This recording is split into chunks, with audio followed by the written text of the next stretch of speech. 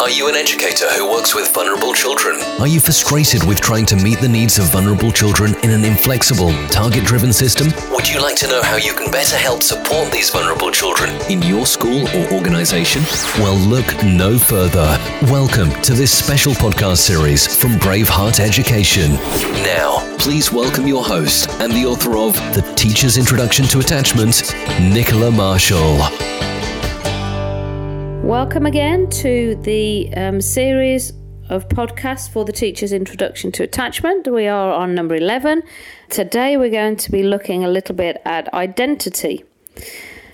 So what is it? What is our identity? It's all of those things that make up who we are. So it might be our likes, our dislikes, our religion, our race, our culture, our language, our gender, where we are from, where we're born, the type of family that we live in, all of the different things that make up who we are.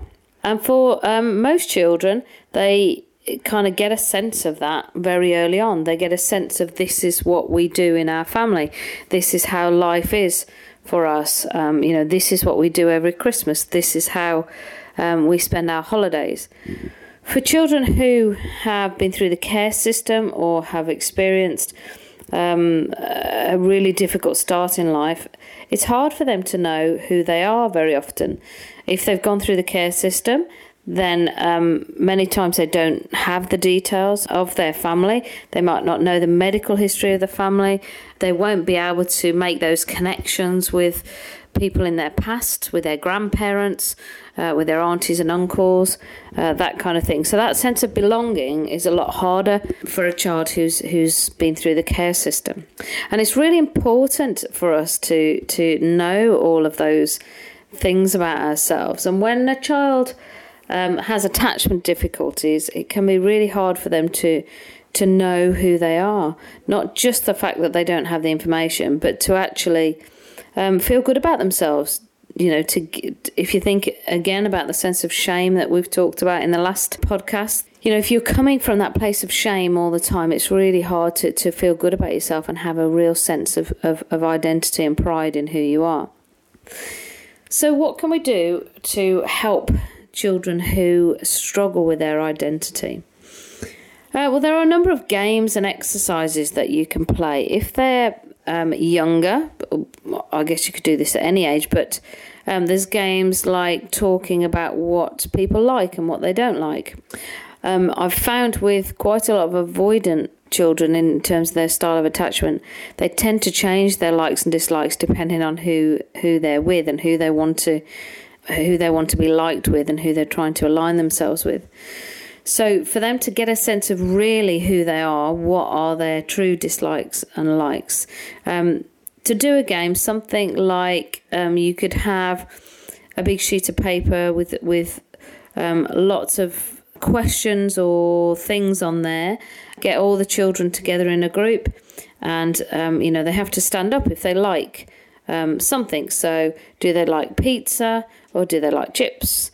Do they like going to the cinema? Do they like playing on Xbox? Do they like the colour red? Whatever it is, to get them to actually make a decision as to what they like and what they don't like. They might find that very hard to do, but what that exercise does do as well is shows that actually not everybody feels the same. So they might think, well, everybody likes pizza, don't they? But there will be some children that don't like pizza.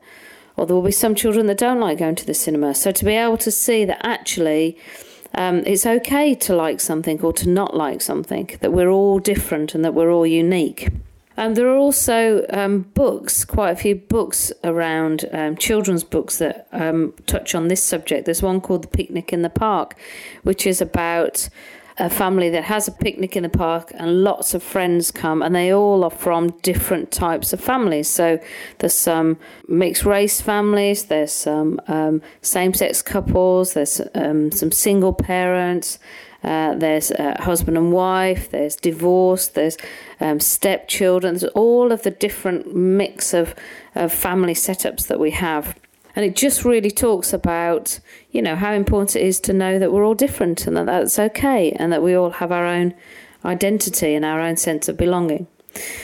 Another thing that really helps in this area is labelling emotions. So being able to get them to talk about what emotions are. And for children who've experienced a difficult start, many times they won't know how they feel about things, or they won't even be able to recognise emotions. Many times my children will say to me, they'll look at my face and they'll say, "Oh, are you cross?"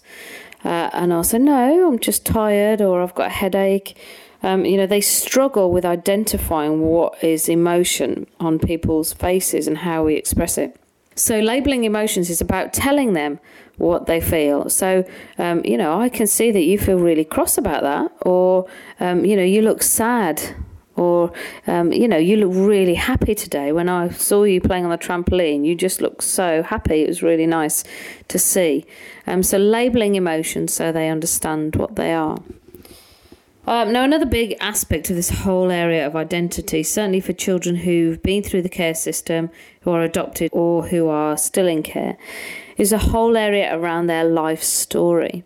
Now, when a child is in the care system, a social worker will very often, or a therapist, do some life story work with the child.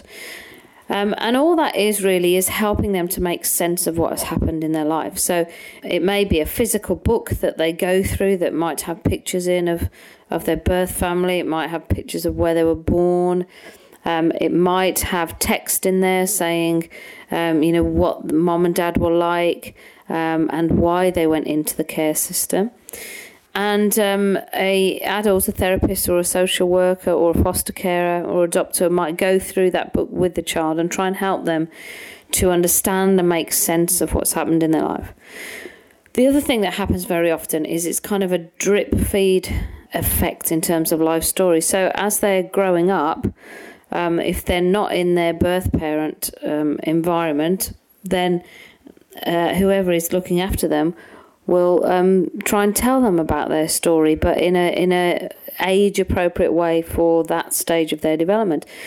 And I've found that this is a continual thing. So every day there's something that we might say, that was like, your old mom used to do that, or that's what foster carers do, or that some mention and reference of what might have happened in their life.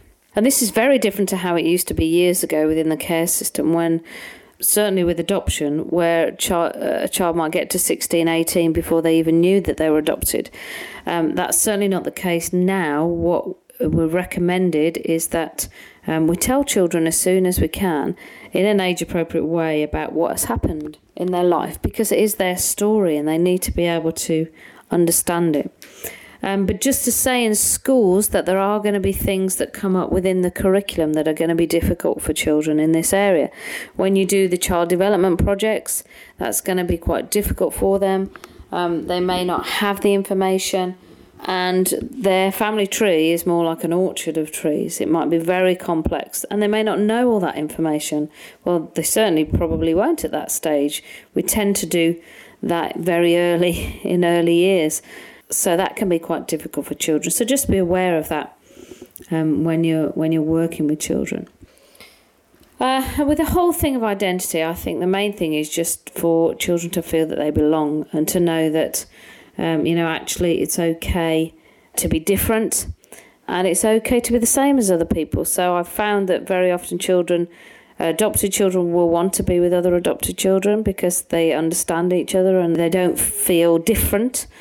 But then it's also important to have friends who aren't adopted so that we can understand from that perspective as well.